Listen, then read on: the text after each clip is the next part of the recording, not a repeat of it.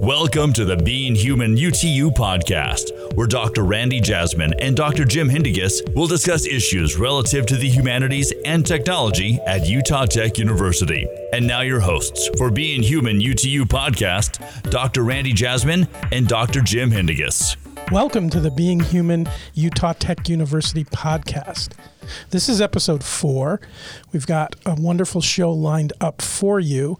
And before we get started, there were a couple of things we wanted to talk about. We are now available wherever you get your podcasts, and we would like you to subscribe and listen to all of our episodes. We've got some great ones out there. Jim, in particular, I think the Scott Hartley podcast was a good episode. Yeah, we keep moving on up. that was episode 3. So listen to all of them, but Scott Hartley, the venture capitalist and Stanford grad, had a lot to say about technology and humanities, and it was a really, really enlightening conversation for us. You may have noticed that we've had some changes and tweaks to our name as we've been getting this podcast off the ground this past year. Just know that we're in a time of transition at our university. The name of our university is changing, as we've talked about, and we're really just kind of trying to roll with the punches on the name change. I think it's this time of the semester also, I've been talking to my students a lot about revision, and this is an exercise in consistent revision. That's a great comparison, definitely. Well, I wanted to ask you a question, Jim, to start. Mm-hmm. Here we are, episode number 4. Are you feeling like a podcast expert now? So I've taught long enough to know that the minute I feel like an expert, that's when I'm probably not doing very well. And so, no, I don't. But it's a good thing. I feel like I keep growing. I feel more comfortable, kind of similar to teaching. I feel like I can talk on the microphone a little bit more comfortably, but I also don't think I'm in a place where I'm like, yeah, I've mastered this. I'm not at the mastery stage if we're putting a rubric together. Nothing else to worry about. We've got it down. Yeah, I think my feelings are kind of similar. In fact, on the way over, walking over to the studio today, I was thinking for the 3 previous podcasts, I have this idea, these are great topics and we're going to have this great sort of informal conversation about them. And I think in all 3 of the episodes, from my standpoint, my performance has been more formal and wooden than I wanted it to be. You know, you've got to kind of toe a line. I've talked to you a lot about my annoyance with the podcasts that are maybe too conversational and they're on a certain topic and they just talk to each other for the first 30 minutes before they even get into their topic. So I don't want to go that far, but at the same time, I don't want to sound too stiff and too formal. And I like your comparison to teaching, because I think that's how I used to be in the classroom. And it took a long time to get comfortable, speaking in front of a small audience, granted, in a classroom, but speaking in front of an audience on a regular basis. And I think maybe I could say my first couple of podcast performances probably sounded a lot like my early days teaching as a master's student at Utah State. I can imagine the nervousness and tone of in my voice, the seriousness. All of that was probably very reminiscent of me beginning that process. So, yeah, I'm with you. Improving, constant improvement. That's what we're striving for. And good pacing. I mean, you're right. We're under 5 minutes in the podcast, and we haven't. I know that sometimes when I teach and I start talking about something in my life, and then I hit the 15-minute mark in a 50-minute class, I go, oh, wow.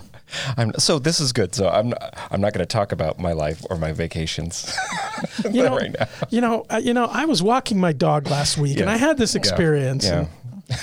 I don't even own a dog, as you know, so we're not going to go down that road either. So instead, we're going to stay focused, and we're going to talk about humanities and technology, but we're going to talk particularly about something that's very close to us, both of us, as well as the guest that we have today, and that is our master's program here at Dixie State, soon to be Utah Tech University.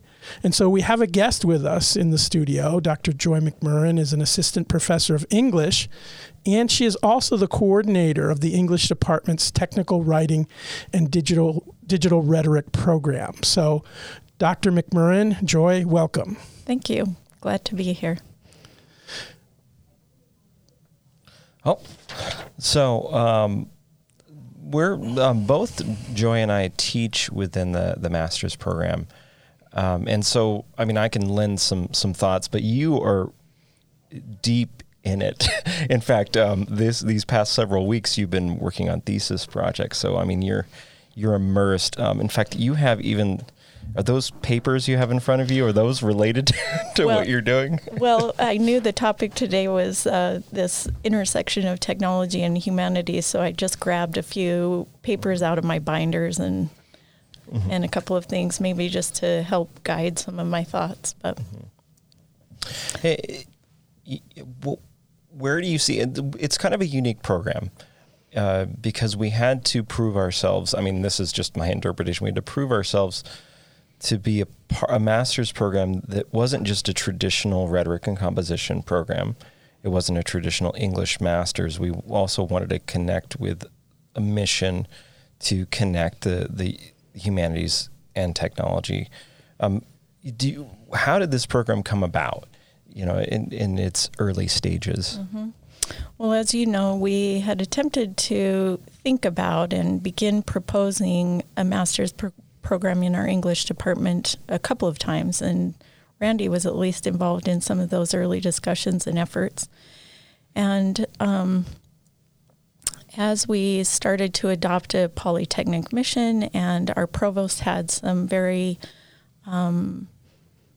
focused ideas about where he wanted to take our university, we realized that we would probably have a better chance with the technical focused master's program. So we proposed that, and by we, I mean primarily Dr. Sherry Crenshaw. She did most of the early legwork on writing that proposal and that white paper. Jim, you and I helped with some of the research and getting that proposal ready. We had a lot of the discussions within our department that I think any department proposing a technical writing master's program would have. And we know from papers in our field, from discussions we've had with our mentors and colleagues across the nation, that this sort of split, and some people even call it territorialism. I don't know that I would go that far in our department. I didn't necessarily feel that. But there is a tension and an assumption of a division there that we had to work through as a department. And we really had to think through what is our mission and where does it belong? Does it even belong in an English department? And so we had to defend that, and we defended that with the history and the traditions of our technical writing field. Mm-hmm. I think a lot of people see technical writing as a skills-based rather than a humanities-based or a philosophical kind of discipline. Mm-hmm. And so we had to kind of defend ourselves, I guess. Yeah, what was funny when this program came about, it reminded me of when... So I got my bachelor's in literature, and then I applied to a rhetoric and composition program, and I honestly had to ask someone, like, what is rhetoric and composition? Mm-hmm. I didn't know what it was. And the best explanation I got was that rhetoric ties us to a classic tradition. Composition is a practical need that's happened more in the modern university. It's something that, we didn't have intro comp in the 1700s, and so I saw this bridge between a classic foundation, a traditional foundation, and a modern necessity. And I almost see our program shifting even further to be meeting the more technological needs of our students. And so it's still grounded in tradition, grounded in what the bedrock is of a university, but then also pushing forward and saying, all right, we're moving into a 21st century model of what a workforce looks like, of what our students are looking at after they graduate. But when you were talking about this, it reminded me of the fact that, it seemed really exciting to me, and I don't know about either of you, to have a master's program. I'm like, wow, that'd be really cool. Like teach master's courses. That it's almost fulfilling a dream of when I was a PhD student. I'm like, I'm gonna teach a master's course. But then when you look into it, you think, is this a good idea? well, this is going to be a lot of work, and there's a lot. And I was even thinking a lot of programs don't have to actually justify themselves. They don't have to be like, well, we're just going to have a PhD in English literature. There's no justification. That's just what you have. And in this, we had to justify a lot for its relevance to be part of the master's lineup. Yeah, we did, and I think that grounding our defense or our case in the literature of our field really helped us. I was thinking about last week of a friend of ours gave us a really old, yellow, ripped out article from an old, I think, Salt Lake Tribune. And it was a quote from my husband's uncle, Sterling McMurrin, who was the provost at the University of Utah in the early 60s. And he was the commissioner of education for JFK. And so somebody somehow had this old article, and they gave it to my husband. So we've been having conversations for a week or more in our home about this very topic. If you'll give me a second, I took a snapshot of it. Oh. So he gave a speech in Ohio, and then the Salt Lake Tribune reported on that. And in that, he said, in addition to the large problem that we have in establishing civil rights, equality of economic opportunity, and equality in education and cultural opportunity, we face the enormous task in the future of creating conditions within the framework of a technological society which will be compatible with the cultivation of the human personality. And Sterling McMurrin said that in 1964-ish, maybe 66.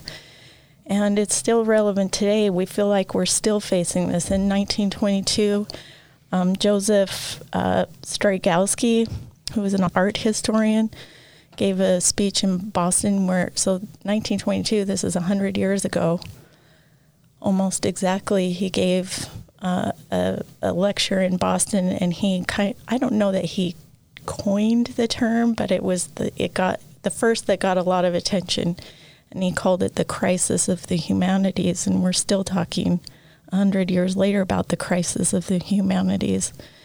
So it's interesting that this is an ongoing conversation. Some people have said, are we just a bunch of hypochondriacs where there really isn't a problem? We just keep complaining about these ailments that aren't very serious or have terminal threats. But I think there is a crisis because of technology, and we have to learn how to marry our humanity, our ethics, our human-centered approach to technology, and that technology should always be in the service of humans and not the other way around. It feels like humans are often in the service of technology. Yeah. I mean, it reminds me of when we were talking to Scott Hartley last, was this idea that we are crucial, that human beings are crucial to this process. And it is very odd when you look at the different disciplines and how humans become almost an inconvenience or a frustration to the process. That if we're seeking out perfection or we're seeking out a certain ideal and we're not looking at the humanity of certain people, that we're looking at the technology to weed out that's not a great direction to go. With the way that we're preparing our students, I mean, one of my thoughts with our master's students is that we want them to also I know that it's preparation for the workforce, but I also think about finding them a home. How does the English major find a home in this technological society? That they're very valuable in their workforce, but they might feel like right now that, contributing to that hypochondria you're talking about, just feeling like, why would I go into the humanities? I should go into engineering. I should go into health sciences, because that's where the technology is. And there's no technology in a pen and paper, even though they are. Both of those are technologies. You're kind of leading into the next question. And what I have written down here for the next question is that on the website of the program, on our English department website, it talks about preparing the students for the modern workforce. So you've talked a little bit about that. How exactly does your program make it so that students are ready for the modern workforce? Because, you hearken back to Scott Hartley, who we spoke to in February, and when he was here on campus, he also brought up this idea that, that workforce changes so rapidly, and what's going to be important for graduating seniors 10 years from now, 20 years from now, we don't even really know. So how do you approach the process of making our students in the technical writing and digital rhetoric master's program ready for the modern workforce? Well, we've taken a few lessons from our mentors, I think, as I have said, across institutions across this nation. They learned that maybe, let's say, in the 70s or 80s, when they were focused on very particular skill sets, like today we might say those things include coding or understanding, having some felicity in design or something like that, that those things are ephemeral and they may not last through a person's career. So a program that focuses on those kinds of dynamic and always changing skill sets, those students may get a job quickly, but they may be ill prepared for a lasting career.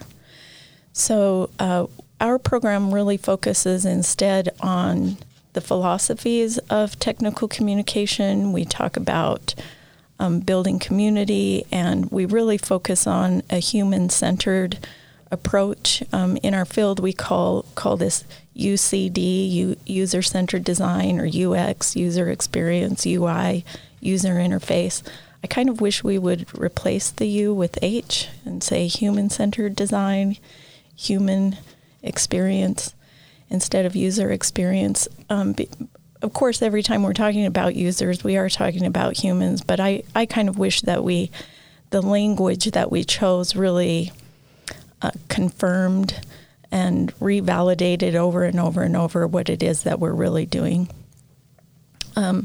So by focusing, in our critical theories class, which is a required course for all of our students, we really do start with the foundations, the classical foundations that Jim was talking about, Socrates and Aristotle, and we spent a little time with Plato, but we really are starting with the classics and reaching it out across the globe and across eras. We spend some time with, I almost said Kevin Bacon.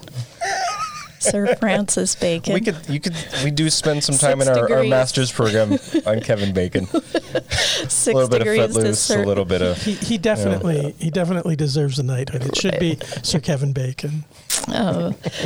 We think about this scientific model through a rhetorical lens. We think about, and then we jump ahead into the 20th century scholars, Tolman, and then we move into our modern scholars, and we spend some time with people like scholars like Carolyn Miller and Paul Dombrowski and Pat Sullivan, who 40 years ago were really pushing in our field for a humanistic approach to technical communication, and they were really among the first in our field to usher in what we call the humanistic turn. And now today, scholars like like Kristen Moore, who was my mentor at Texas Tech, and Natasha Jones and Rebecca Walton, who's up at USU, Utah State University. They are documenting and ushering in the social justice turn today, and doing some of the similar work that folks like Carolyn Miller and Pat Sullivan were doing, a couple of decades ago. So advocacy, coalition building, really thinking about vulnerabilities and precarity and taking an ethical approach. So we feel like those are lasting principles that if you understand what's driving, in other words, if you understand the why, then the how can be taught and learned pretty quickly, either in autodidactic ways or some online classes. Anybody can learn sort of the skills du jour, but I think you really have to have a strong foundation.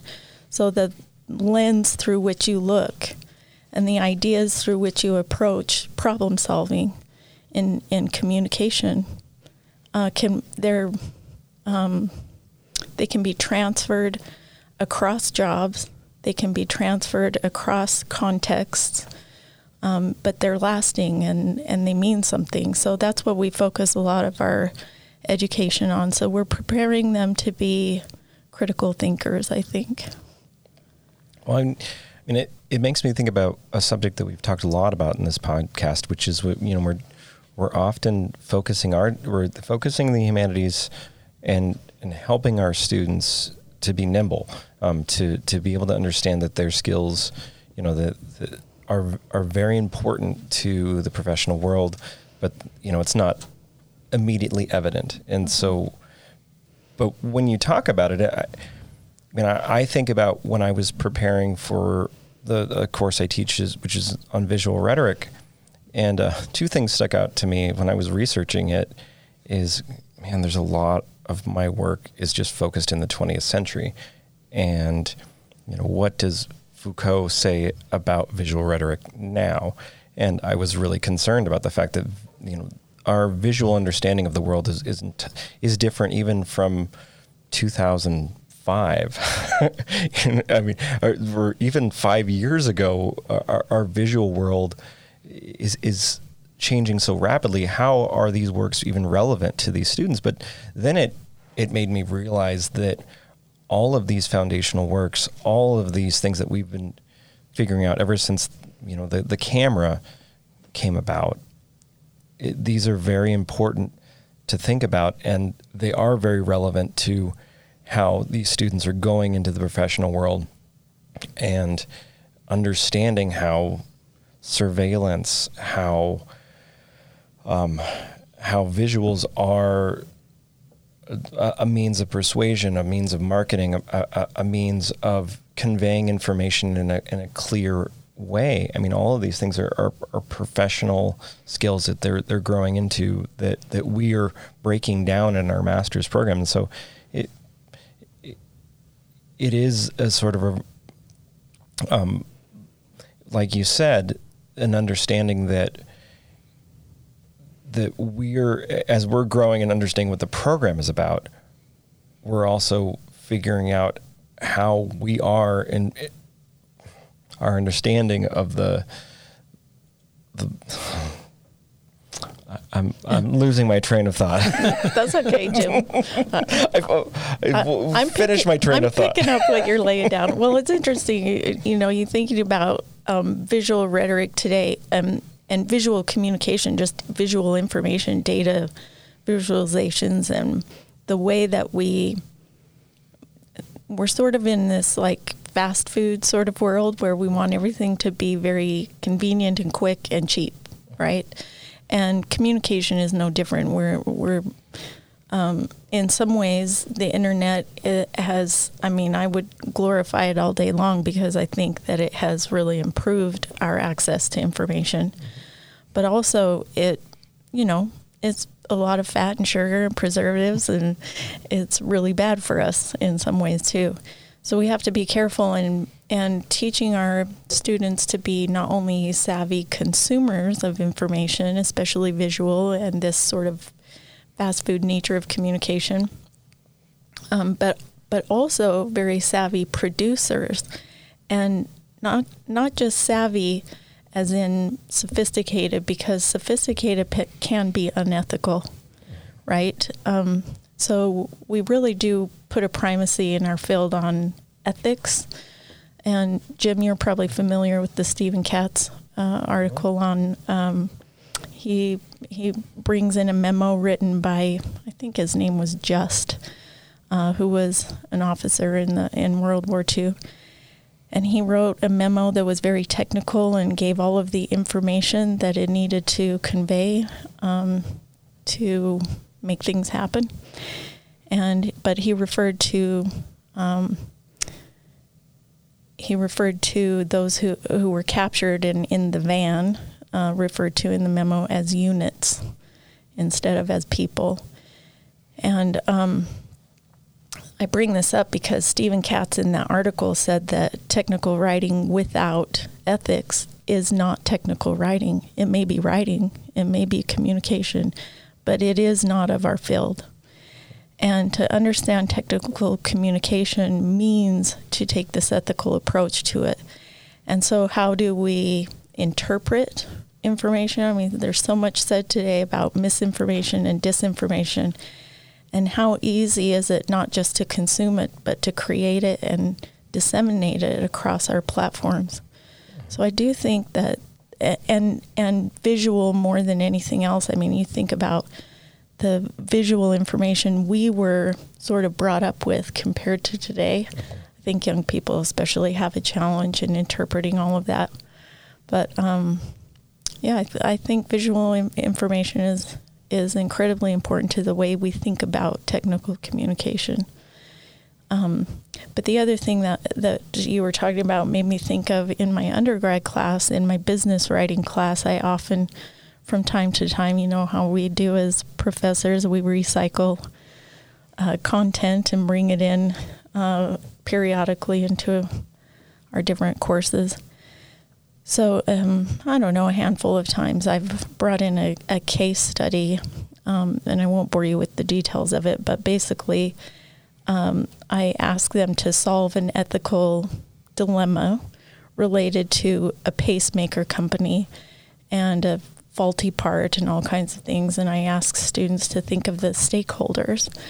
And often in my business writing class, and this is really no diss on business students, but often in my business writing class, they think of the stakeholders and the problem in a couple of ways. They want to avoid litigation and they want to maximize profit.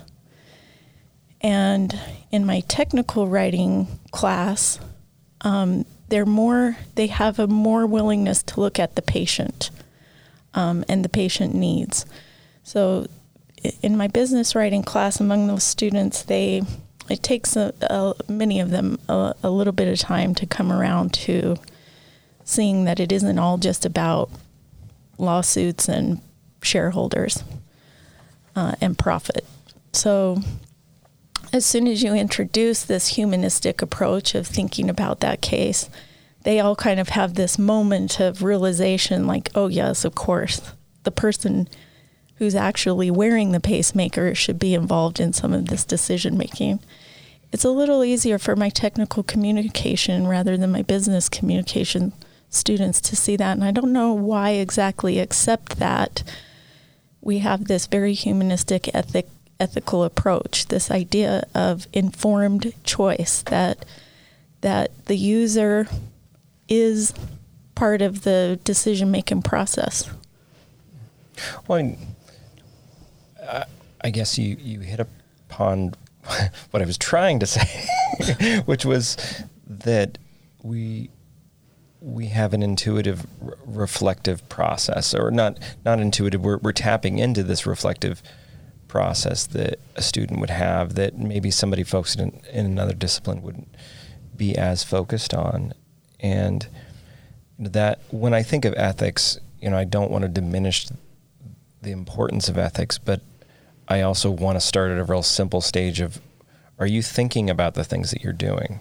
When you talk about the CATS article, the minute you just start thinking about product and movement of product and not humanity, that's the minute that you've sort of abandoned, the larger big picture of us living in this world together. And, you need people out there to say, wait a minute, how does this affect human beings? Or wait a minute, have you considered, I even think just stopping and saying, why are we doing this?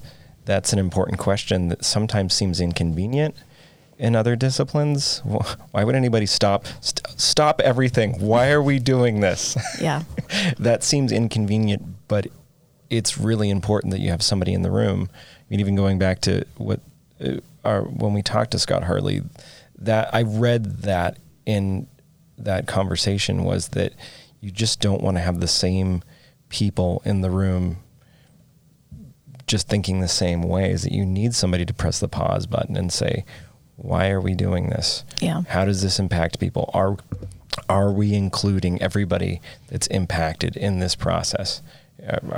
I mean, sometimes it doesn't even come to our minds that you would invite the consumer, the user, into the room. Exactly. I like that you say, why are we doing this? But then also, really important question: who does it impact, and who are we often get so focused on the primary audience that we forget about secondary and tertiary, not just audiences, but implications. What's the potential ripple effect, and who is this assisting, and who is this harming, and how can we mitigate harm as we're thinking through communication, and especially communication about and for technology. So that's where the technical, I think, and human intersection comes in, and why we belong in the humanities college and an English department. We're really thinking in some ways, and I would even dare say that most of us in technical communication have a literary background, and have come out of programs where we have spent at least some of our time in academia in literature studies. And I see a lot of comparisons, a lot of ties. I borrow from my literature background often as a technical writer. I do think we're housed in the right place, at least in our institution. I don't know about where others are housed. I know this has been a long debate for half a century. Where does the technical communication program belong? I've been told that even at this institution by a colleague that we belong in the business department. I thought, well, that wouldn't be too bad. I'd get an automatic $30,000 a year raise. But the truth is, philosophically, I think we're in the right department. We have a literature professor right here with us.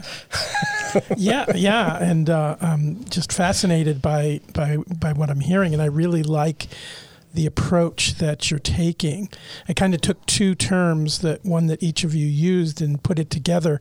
I really like this idea of you're creating nimble critical thinkers, because I get frustrated sometimes when I talk to people outside of the humanities, and if I talk about, hey, whether it be referring to students, whether it be referring to colleagues, here are people with this training in the humanities that can be very, really valuable to you. And often I get the response from someone outside the humanities of, yeah, you're right. I really could use someone to, help me with my writing or edit my writing. And that's it. That's where they think the contribution comes from. And sort of the broad description that you're giving about how you're training your students, how you're preparing your students for the workforce makes it clear that that's a very small part of the kinds of contributions that those students can make. And I know we keep harping on this, but it directly connects to what Scott Hartley was saying to us in February. And I think of all the things that he said, both in his visit to campus and in our podcast, was we want humanities people, but we want them doing humanities. We want them doing the things they're trained in when they get into the workforce, as opposed to, like we said, learning how to code and being a mediocre coder. And every time I think of that phrase, I think of myself as a graduate student at Utah State sitting in front of a computer with a yellow HTML for Dummies book. And, that was it. My whole world was going to change once I learned HTML. And, all of a sudden HTML wasn't the thing anymore. So I really like what you have to say about your students. And with students in mind, let's kind of take it to the local level. Both of you teach classes in this program. Both of you, like you said, were very excited about the prospect of teaching master's students.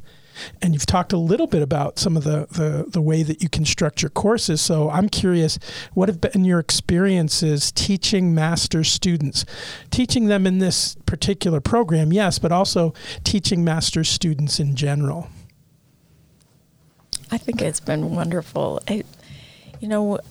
As I think about the students with whom I work, I think of them as colleagues. I think of them as peers. They're so bright and so eager to contribute important work. And it's just a different vibe, isn't it? Oh, yeah.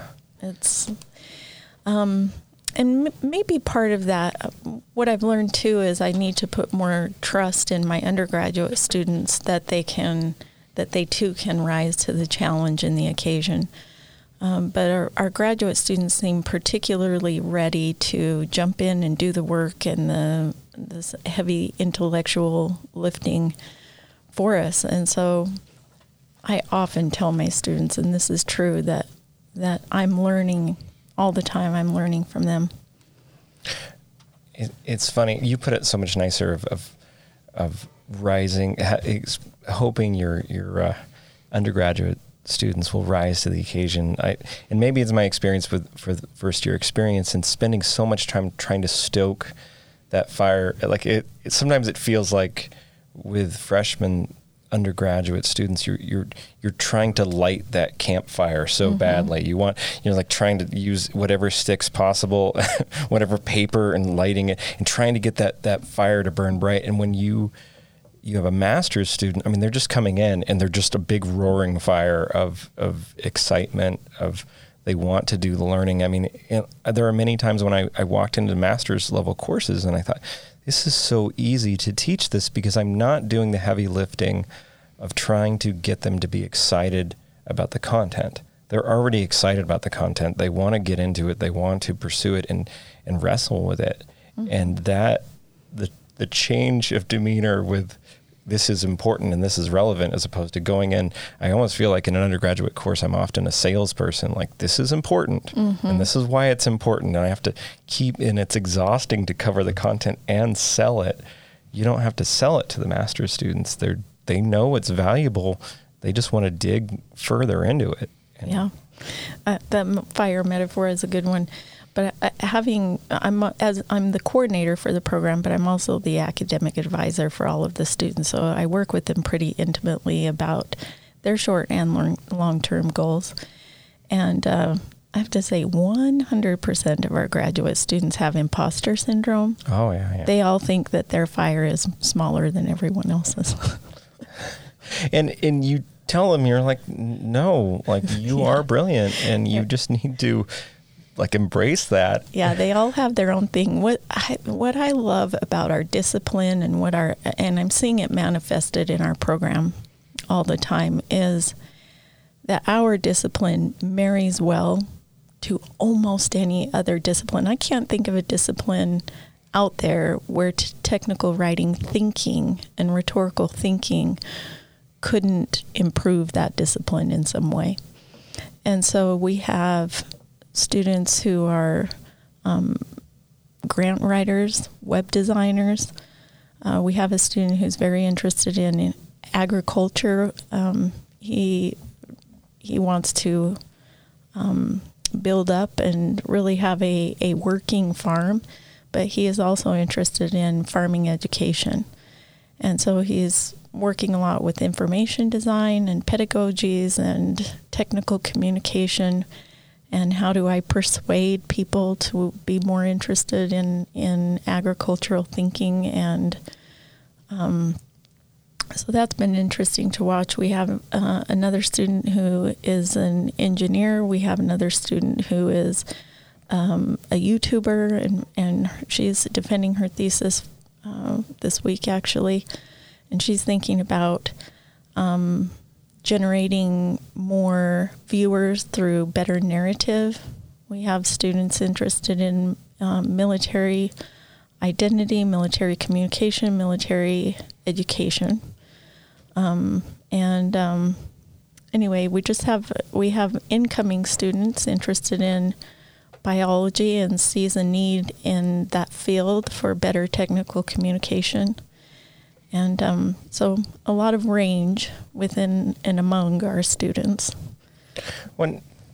Something that's not talked about a lot that really excites me about our program is that we also, as part of it, we've given our students an opportunity to teach first year composition. Mm-hmm. And one of the most enjoyable classes I've taught was the practicum for that course, where you're training. And I had the joy of teaching a whole bunch of new teachers how to teach at the fall 2020. And if anybody remembers what life was like in 2020, where we're like, all right, well, you're going to the classroom and you're also going to be Zooming students in, and you're going to be keeping track of students, and only half your class can show up, and you're doing all. I mean, you were you had to be a more than a teacher that year, and so helping them and comforting them in that process. But it was exciting. Sometimes we think back on, oh well, like as a master's student, a fallback is that they could always teach a writing course. But I always sold it, and I talked about it as, if you can teach a course, I mean, how valuable are you in society as a teacher? You're going to be a teacher in some field that you're going into. You're going to mentor people. You're going to, if you rise up in the ranks, you're going to be a project manager. You're going to work with people. Those skills of being a teacher will benefit you in being a teacher, but also in the environment we're in education. But they're also going to be valuable for you in the professional world. And it was really exciting to see that was an added growth part, that you can't always rely upon someone at the undergraduate level to be a teacher, but at the master's level, you throw them out there into a classroom, and that's really exciting, because you're talking about imposter syndrome. I mean, that's what you are going to face, that the students are going to look at you and you're like, I have to be an authority on this. And you even gave me this advice a lot of just saying, telling those students that they are an authority on that they have the credentials, that they can call themselves, a credible source on that material. And that is a huge step for a person to stand up in front of a bunch of people and say, I have the authority to teach you on a subject. And I mean, that's a big growth. That was exciting to see, that we don't get to see in our undergraduate students, but with the master's students, I mean, just seeing them teach a first year composition course, it was fun. Well, I think it is a fine balance between, and we three at this table know this, being professors ourselves, that it's this balance between, I've got this, I'm an expert, I have confidence in what you're saying, but also a willingness to say, I don't know, but I'll find out. Yeah. Oh, yeah. So we tell our graduate students that, because they might be faced especially in their first year or two of teaching, with questions they don't know. But I love it because I never learned more than in the first 2 years of teaching composition about our field. Mm-hmm.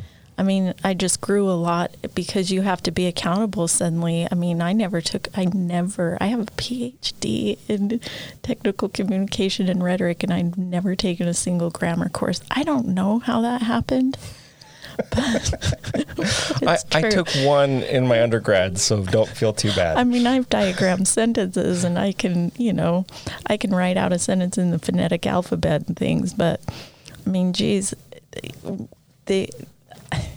I learned grammar by teaching it. We shouldn't admit that. people will wonder what kind of institution we're running here. But isn't that a human thing? You're not going to figure it out until you do it. I think that's true probably for every professor across every discipline. You just learn things quicker and they stick, a lot firmer when you're teaching it. And so it's a good experience for our graduate students. But we would never put a student in that position who we didn't feel was prepared, because we are entrusting them to guide 25 of our graduate students through a course. They have to be competent, and all of our graduate students are. They're really amazing. Yeah. Well, you've answered the last question that I had. That went right into talking about projects that your students were working on and the kind of research that they were doing, and even sharing some ideas about the part of their experience that deals with the classroom. And like you say, most of us, if not all of us who are English professors, have experienced that. I don't think you're condemning any particular institution, because just about every institution in the United States follows that pattern, right? If you have English before you're a graduate student in English, whatever that may be, technical, professional communication, rhetoric and composition, literature, there are these horrible classes that tenured professors at major universities just don't want to teach. And, we call them English 1010 and 2010. And so those are the folks who get trained, usually intensely, like you were talking about, Jim, to teach those classes. And you're thrown in at the deep end, and you have to learn how to swim very quickly. And I think, like you said, I think for most of us who have made it this far, it becomes a formative experience, an experience that really allows us to become the kind of teachers that we can become. I've probably been at this longer than I know I've been at this longer than you two, but we're still, learning those kinds of things. And I think that's significant and important. We have a graduate student who is doing some really amazing things. Chelsea she was awarded a service learning grant, and she took her students on a place-based environmental excursion. She earned another grant to integrate technology into her pedagogies more intimately and better. And she's doing some interesting things. And in fact, she's also defending this week her thesis. And part of her thesis, she worked with her composition students, her English 10. It was actually an English 2010 class, special topics class on environmentalism and climate change.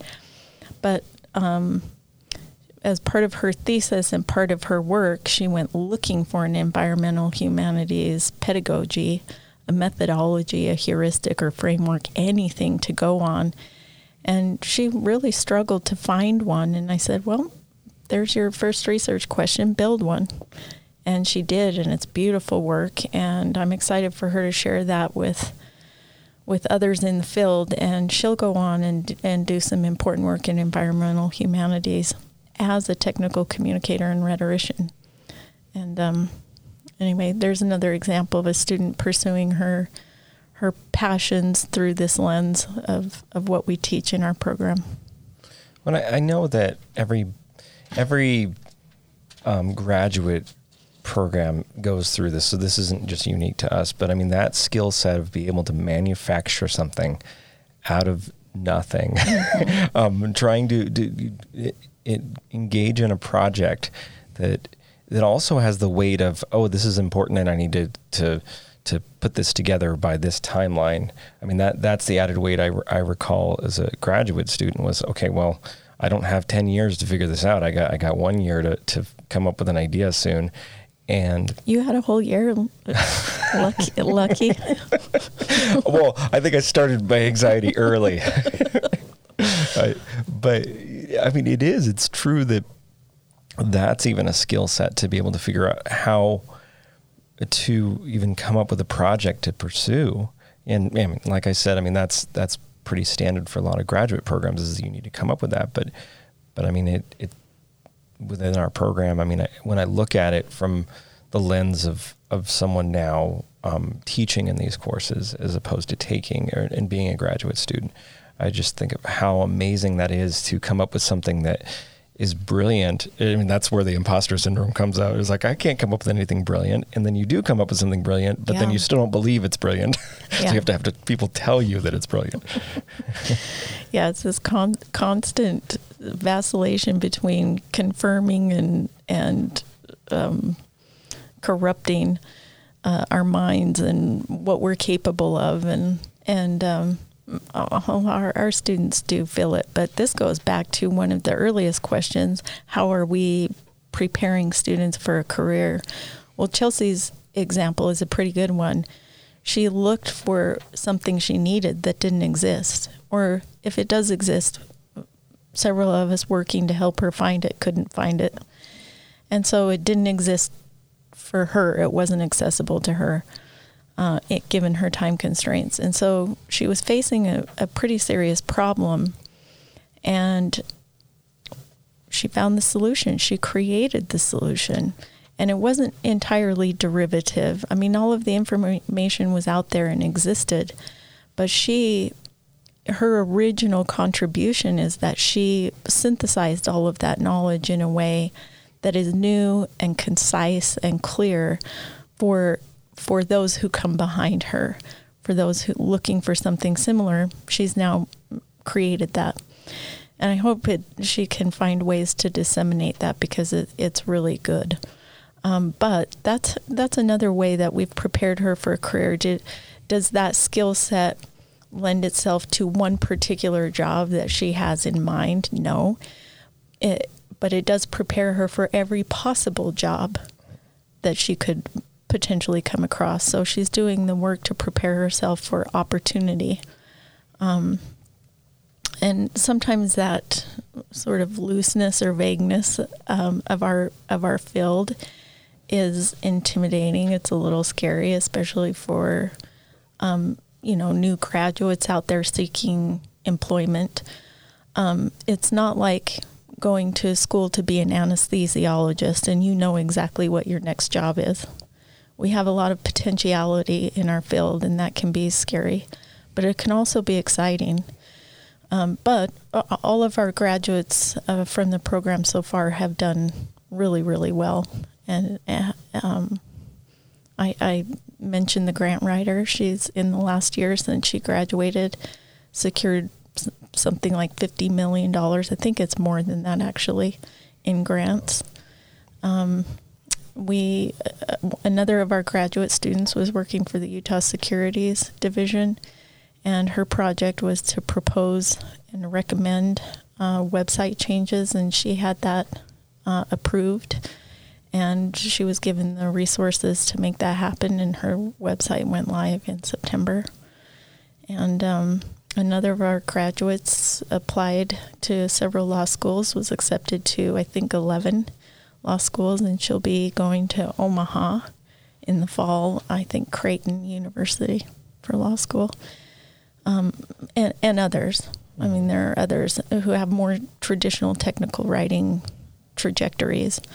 But this is what's exciting, I think, about our field, is that we're preparing our students to either continue in what they're already doing or get there. One student is quoted as saying her dream job, and she got that before she graduated. She was prepared enough and qualified enough that she secured her dream job. So there's good things happening for our students in way of employment. When that luncheon that we had a couple days ago, I mean, I think it was even Chelsea that said, and it was very impactful to everybody in that room, when she says, I can basically do anything now.